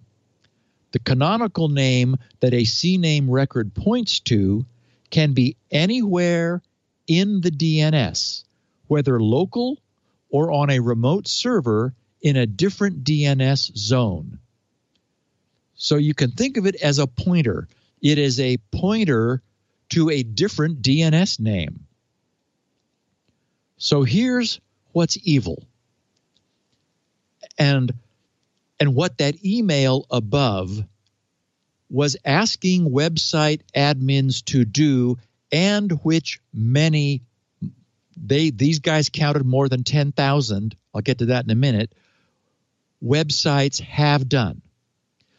They were asked to say, say at example.com, to place a CNAME record into their site's DNS such that some arbitrary but specified subdomain of example.com, like say dyzxrdb.example.com, would be an alias for the canonical name webtrackersrus.com.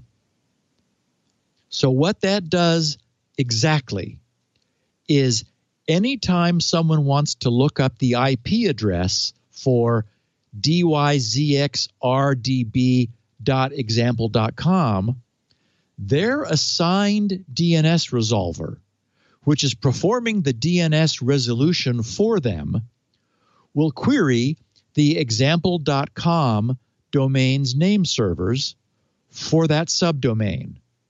But because that subdomain record is a CNAME record, that's what will be returned, not an IPv4 IP address, but what will be returned to the querying DNS resolver is a CNAME result with that webtrackersrus.com as its answer. The resolving DNS server will then, that understands that is the canonical name for which dyzxrdb.example.com was an alias, will then ask webtrackersrus.com silently, like on its own, because this is all built into DNS, for its IP, whereupon the user's DNS resolver will return that IP as the IP of dyzxrdb.example.com to the person, the browser, the web browser that asked for it. From the user's perspective, they asked for the IP of a subdomain of example.com, and they received an IP. But due to prior collusion between the website they're visiting and webtrackersrus.com, the IP they received was for webtrackersrus.com. From the standpoint of the user's browser, this is an in-domain, same domain query. So third-party cookie restrictions do not apply, and the user's web browser will treat this query as a subdomain of the website being visited. Okay, so what we have so far is a horrifically sneaky means of deliberately overriding a user's wishes for anti-tracking by websites that feel that they have a superior right to track and obtain leverage from their visitors. But believe it or not, it's much worse. Cookies set on specific domains are accessible to and sent to anyone who queries their subdomains. This means that by colluding in this way to allow an untrustworthy third-party tracking entity to pretend to be within a website's domain. Oh. Yes, Leo. That's sneaky as hell. The cookies. So it's not a third party. It doesn't appear to be a third party cookie, even though it is. Correct.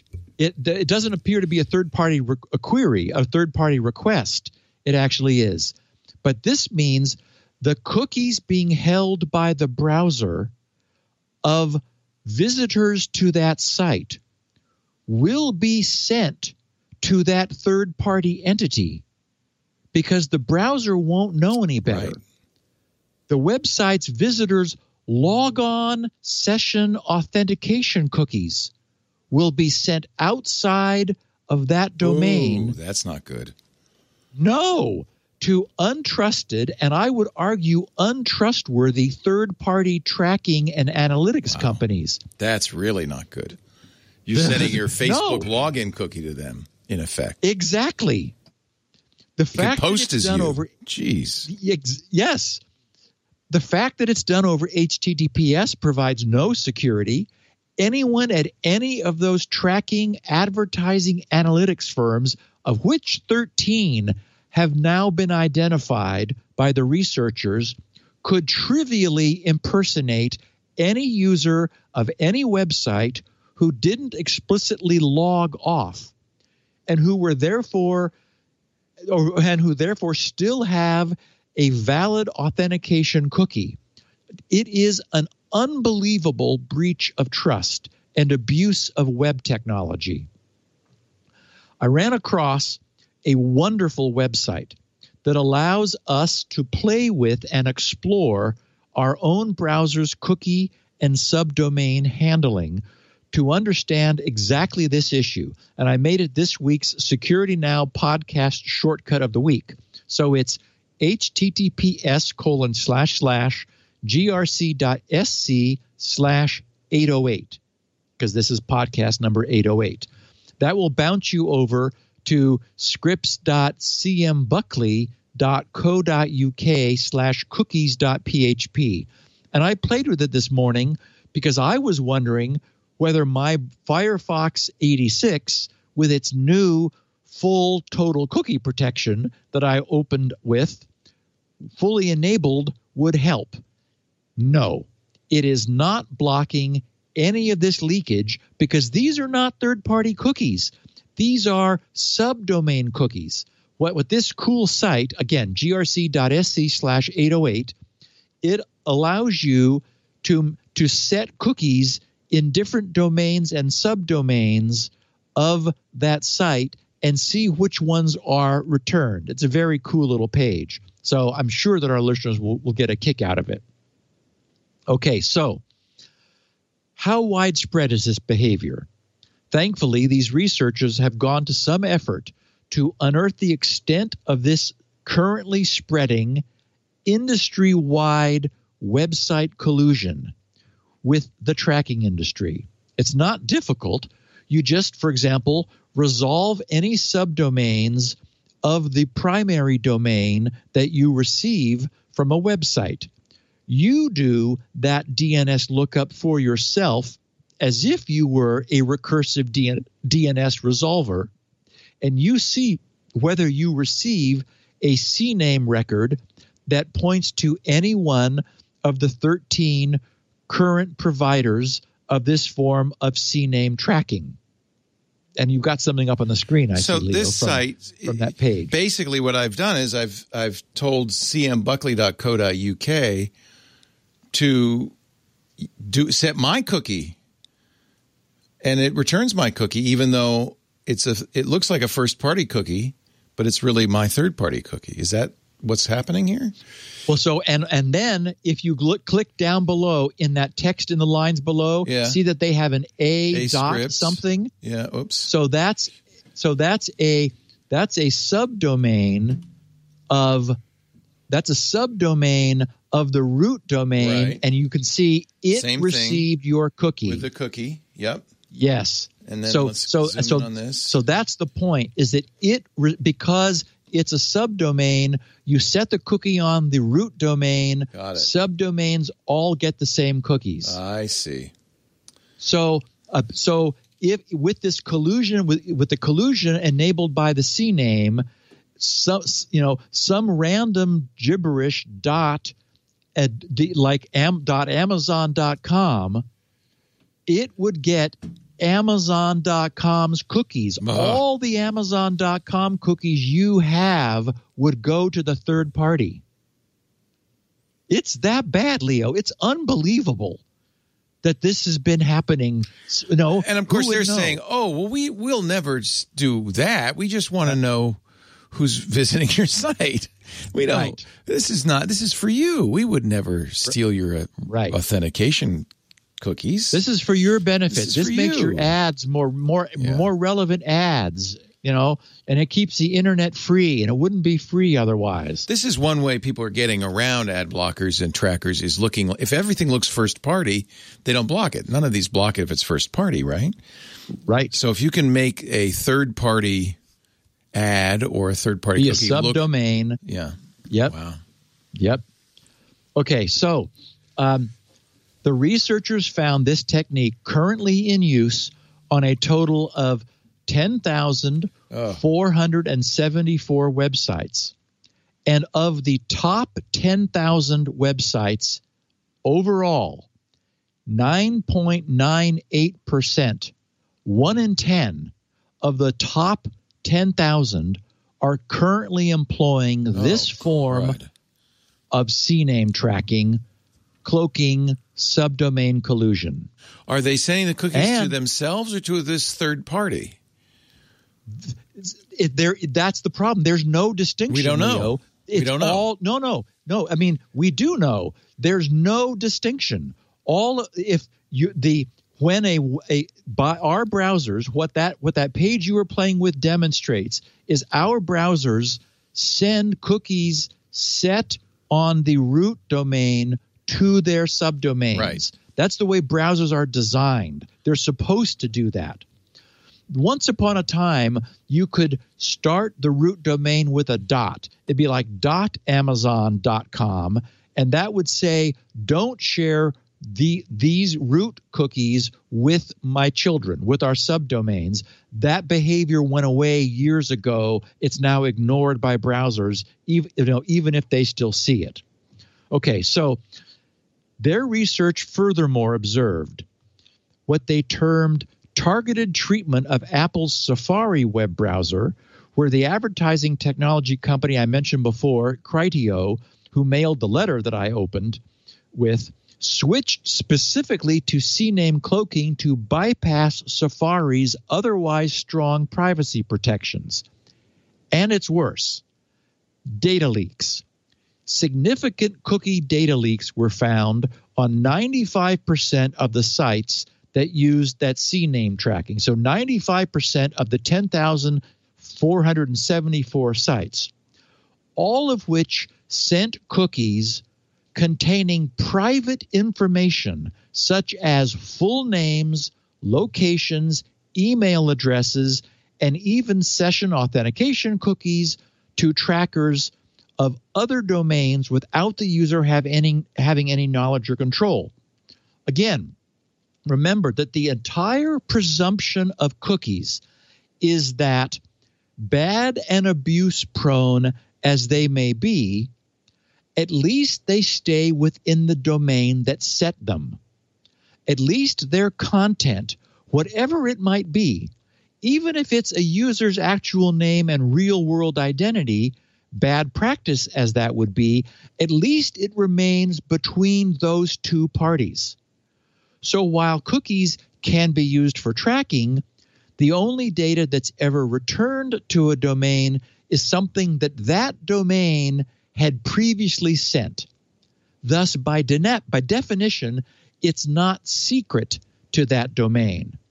But now, thanks to the horrendous abuse of CNAMEs being used to deliberately confuse cookie domains, data is being sent with queries by the user's browser to entities who never set that data in the first place.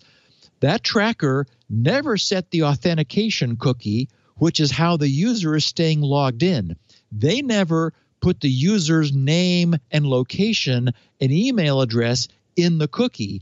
The domain did, figuring, okay, yeah, it's bad practice, but what the hell? It's going to stay here. It's only between the user's browser and us. And, oh, look, we're HTTPS now, so no one can spy on it. CNAMEs break that so that all the information which was private between the user's browser and the domain is now being sent to any subdomains, and this subdomain is now a tracker, an analytics company. As the researchers noted, that data which should never be exposed to any third party, often contains information that tracking firms would die to have and leverage. But now they don't have to. They just need to get websites to collude with them by adding a CNAME record to that domain's DNS. There is a bit of good news. The only good news here is that good old Gore Hill's uBlock Origin add-on is at least partially effective at spotting and blocking accesses to these despicable subdomains. I have in the show notes a table from the research, which table 1 titled Overview of the Analyzed CNAME-Based Trackers Based on the HTTP Archive Dataset from October 2020. The number one tracker is a company called Pardo, P-A-R-D-O-T. Unfortunately, it's owned by Salesforce. That had the highest number, just shy of 6,000 detected websites. 5,993 detected websites were using Pardo, a Salesforce company, which, I mean, we all know Salesforce. They built it. They say powerful business-to-business marketing automation, stating that Pardo offers powerful marketing automation to help marketing and sales teams find and nurture the best leads, close more deals, and maximize ROI. And they are the number one user and abuser of this technology. Number 2 position is Adobe Experience Cloud that is also doing this. And then there's a list of all 13 of these companies. But in a note on this table, the researchers did observe that Pardo is being blocked because the third-party script being sourced from Pardo.com is being blocked, that is by uBlock Origin, and that if that script was not blocked, then CNAME abuse would succeed. The researchers had the following to say about countermeasures against CNAME. They said, in response to a report that a tracker was using CNAMEs to circumvent privacy block lists, uBlock Origin released an update for its Firefox version that thwarts CNAME cloaking. The extension blocks requests to CNAME trackers by resolving the domain names using the browser's own browser.dns.resolve API to obtain the last CNAME record, if any, before each request is sent. And by that they mean CNAME records can chain, right? Because it's a pointer that causes the DNS to go to another domain, that one could have a CNAME that could point it somewhere else. So it wants to follow the chain to the last CNAME record. Then it checks whether the domain name matches any of the rules that it is blocking. So it's got a robust CNAME chain following technology in uBlock Origin. He says, subsequently, the extension checks whether the domain name matches any of its rules in its block lists and blocks requests with matching domains while adding the outcome to a local cache. And then they said, although uBlock Origin also has a version for Chromium-based browsers, the same defense cannot be applied because Chromium-based browser extensions do not have access to an API to perform DNS queries. As such, at the time of this writing, it is technically impossible for these extensions to block requests to trackers that leverage CNAME records to avoid detection. uBlock Origin for Chrome, which does not have an explicit defense for CNAME-based tracking, still manages to block several trackers. This is because the requests to the trackers matched an entry in the block list with a URL pattern that did not consider the host name. Unfortunately, it is fairly straightforward for the tracker to circumvent such a fixed rule-based measure by randomizing the path of the tracking script and analytics endpoint, as is evidenced by the various trackers that could only be blocked by the uBlock Origin version on Firefox. And you see that in this table. They have a column for uBlock Origin where Firefox was successful, and uBlock Origin where Chrome was successful. uBlock Origin on Firefox because it actually is doing CNAME block lists is able to be more effective. So it's interesting because I use Firefox and NextDNS, so it looks like I have pretty full coverage if I do both of those. NextDNS is also a good CNAME blocker. Yeah, yes. They're kind of like a pie hole in the sky. Right. Yeah, I love that. So the researchers wrap up their research with the following conclusion. They said, our research sheds light on the emerging ecosystem of CNAME-based tracking, a tracking scheme that takes advantage of a DNS-based cloaking technique to evade tracking countermeasures. Using HTTP archive data and a novel method, we performed a longitudinal analysis of the CNAME-based tracking ecosystem using crawl data of 5.6 million web pages. Our findings show that unlike other trackers with similar scale, CNAME-based trackers are becoming increasingly popular and are mostly used to supplement typical third-party tracking services. We evaluated the privacy and security threats that are caused by including CNAME trackers in a same-site context. Through manual analysis, we found that sensitive information such as email addresses and authentication cookies leak to CNAME trackers on sites where users can create accounts. Furthermore, in fact, I didn't mention this, but in their report, they took a handful of these sites where you can create an account. They created accounts. They tracked and verified the leakage. They used the leaked authentication tokens to impersonate themselves, and it all worked. So this is not a theoretical problem. This is remember, 10% of the top 10,000 websites are doing this now. It's just amazing. It's just horrible. Yeah, horrible. So what we have is a real mess. No form of explicit tracking was ever designed into our use of the web. It happened as an unintended consequence of single advertising services having appearances on multiple hosting websites. And those providers were allowed to set cookies in our browsers, just like their originally intended first-party cousins. I would argue we should have stopped it then. We should have just said no. But the trouble was this tracking was effectively invisible. Users didn't see it. It went completely unseen by the public. And it wasn't, it wasn't the public's responsibility to stop it. I would argue it was technologists' job to say no, because it was the technologists who were abusing this technology. But of course, those wearing white hats didn't say anything. No one said no.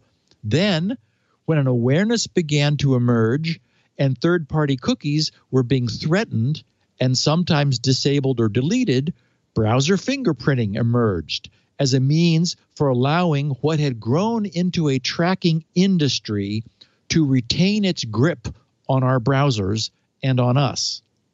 Since fingerprinting was more difficult to defend than cookies, it received a stronger pushback from browser vendors who didn't like the idea that cookies were being bypassed as a means of tracking their users and that this kind of slimy fingerprinting was going on behind the scenes.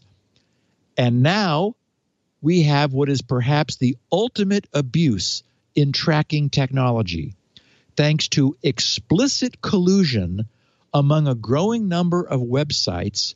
Third parties, those same tracking third parties and analytics firms, are being allowed to receive a website's cookies apparently without the website knowing or caring. Our logged in session authentication cookies are being received by third-party tracking entities with whom users have no relationship and with whom they would surely refuse to share their logon session and various other possibly personal details if they were made aware of what the technology they are using was doing behind their backs. But once again, end users have no idea. They just use this and they assume that people who do know are going to do something, that, you know, they're being protected by people who are going to be responsible. This has been going on for years and has been growing slowly, and it needs to be fixed. You know, as with the original abuse of third-party cookies, where all this began, it cannot be the responsibility of those who do not understand this to say no. It's got to be those of us who do understand this to push back in every way possible. So I am so glad that this research has shined a bright light on this next generation of tracking. It needs to be shut down immediately. But as I said, it takes those who are technologically savvy in the web industry to make it happen. The sooner the better. Yeah, it's amazing. But I think that this is the cat and mouse battle between tracking companies and advertising companies and ad tech companies and users who just reasonably say, "Don't track me, bro." And they're gonna pull out all the stops, including posing as a first party site. Yeah, it's going to take legislation. That's the only thing that can happen, is that we just have to say, sorry, you just can't track people. I mean, imagine awareness right is good now, because the market can respond. The market can. I mean, I want to know what these top 10 sites are, so we can say 10%. 10%. Yeah. Top one there. So 1,000 of the top 10,000 sites are doing this. So, if those are well-known sites, and I think they probably are, those names need to be revealed. Yep. So that we can say something, because that's how you, that's not okay. They think they're getting away with it because nobody will ever notice. Right. Exactly. Well, now we know. Yeah. Wow. I'm glad I used NextDNS. That's all I can say. And uBlock Origin. That would have been a good name for this podcast, Leo. Wow. Well, now we know. So now you know the rest of the story. That's pretty much every podcast with Steve Gibson. It's a great, informative thing, and I'm glad you're here to hear it. And tell your friends, if they're smart enough to understand what we just said anyway.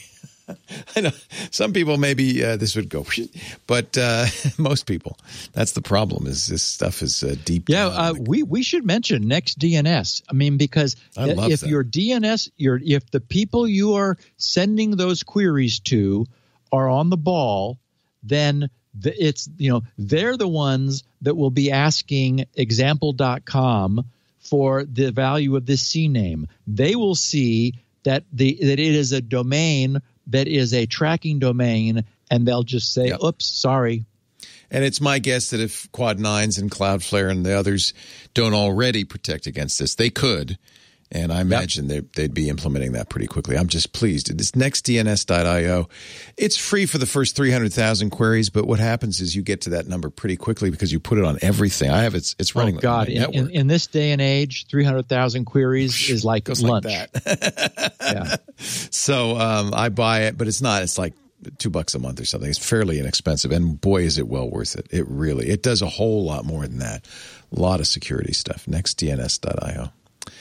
Steve Gibson is at grc.com, and that's where you'll find so many great things like this show, 16 kilobit audio versions for the bandwidth impaired, full human-written transcripts that are great to read along while you listen. You can also use them for searching.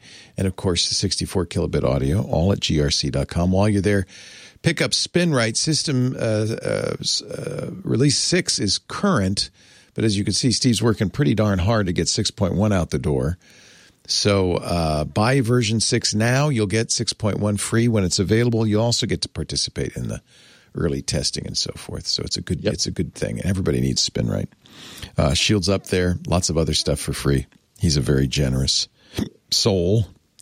I have copies of the show as well. We do. There is no I in twit. Actually, there is. But it's a lowercase. It's a lowercase I. It's just a humble I, a little I. It's at twit.tv/SN. That's where you'll find audio and video too. Actually, there's also a YouTube channel you can watch dedicated to Security Now. What else? You can subscribe in your favorite podcast application. Simple enough, and that way you'll get it the minute it's available of a Tuesday afternoon. We do the show around 1:30 Pacific, 4:30 Eastern, 21:30 UTC.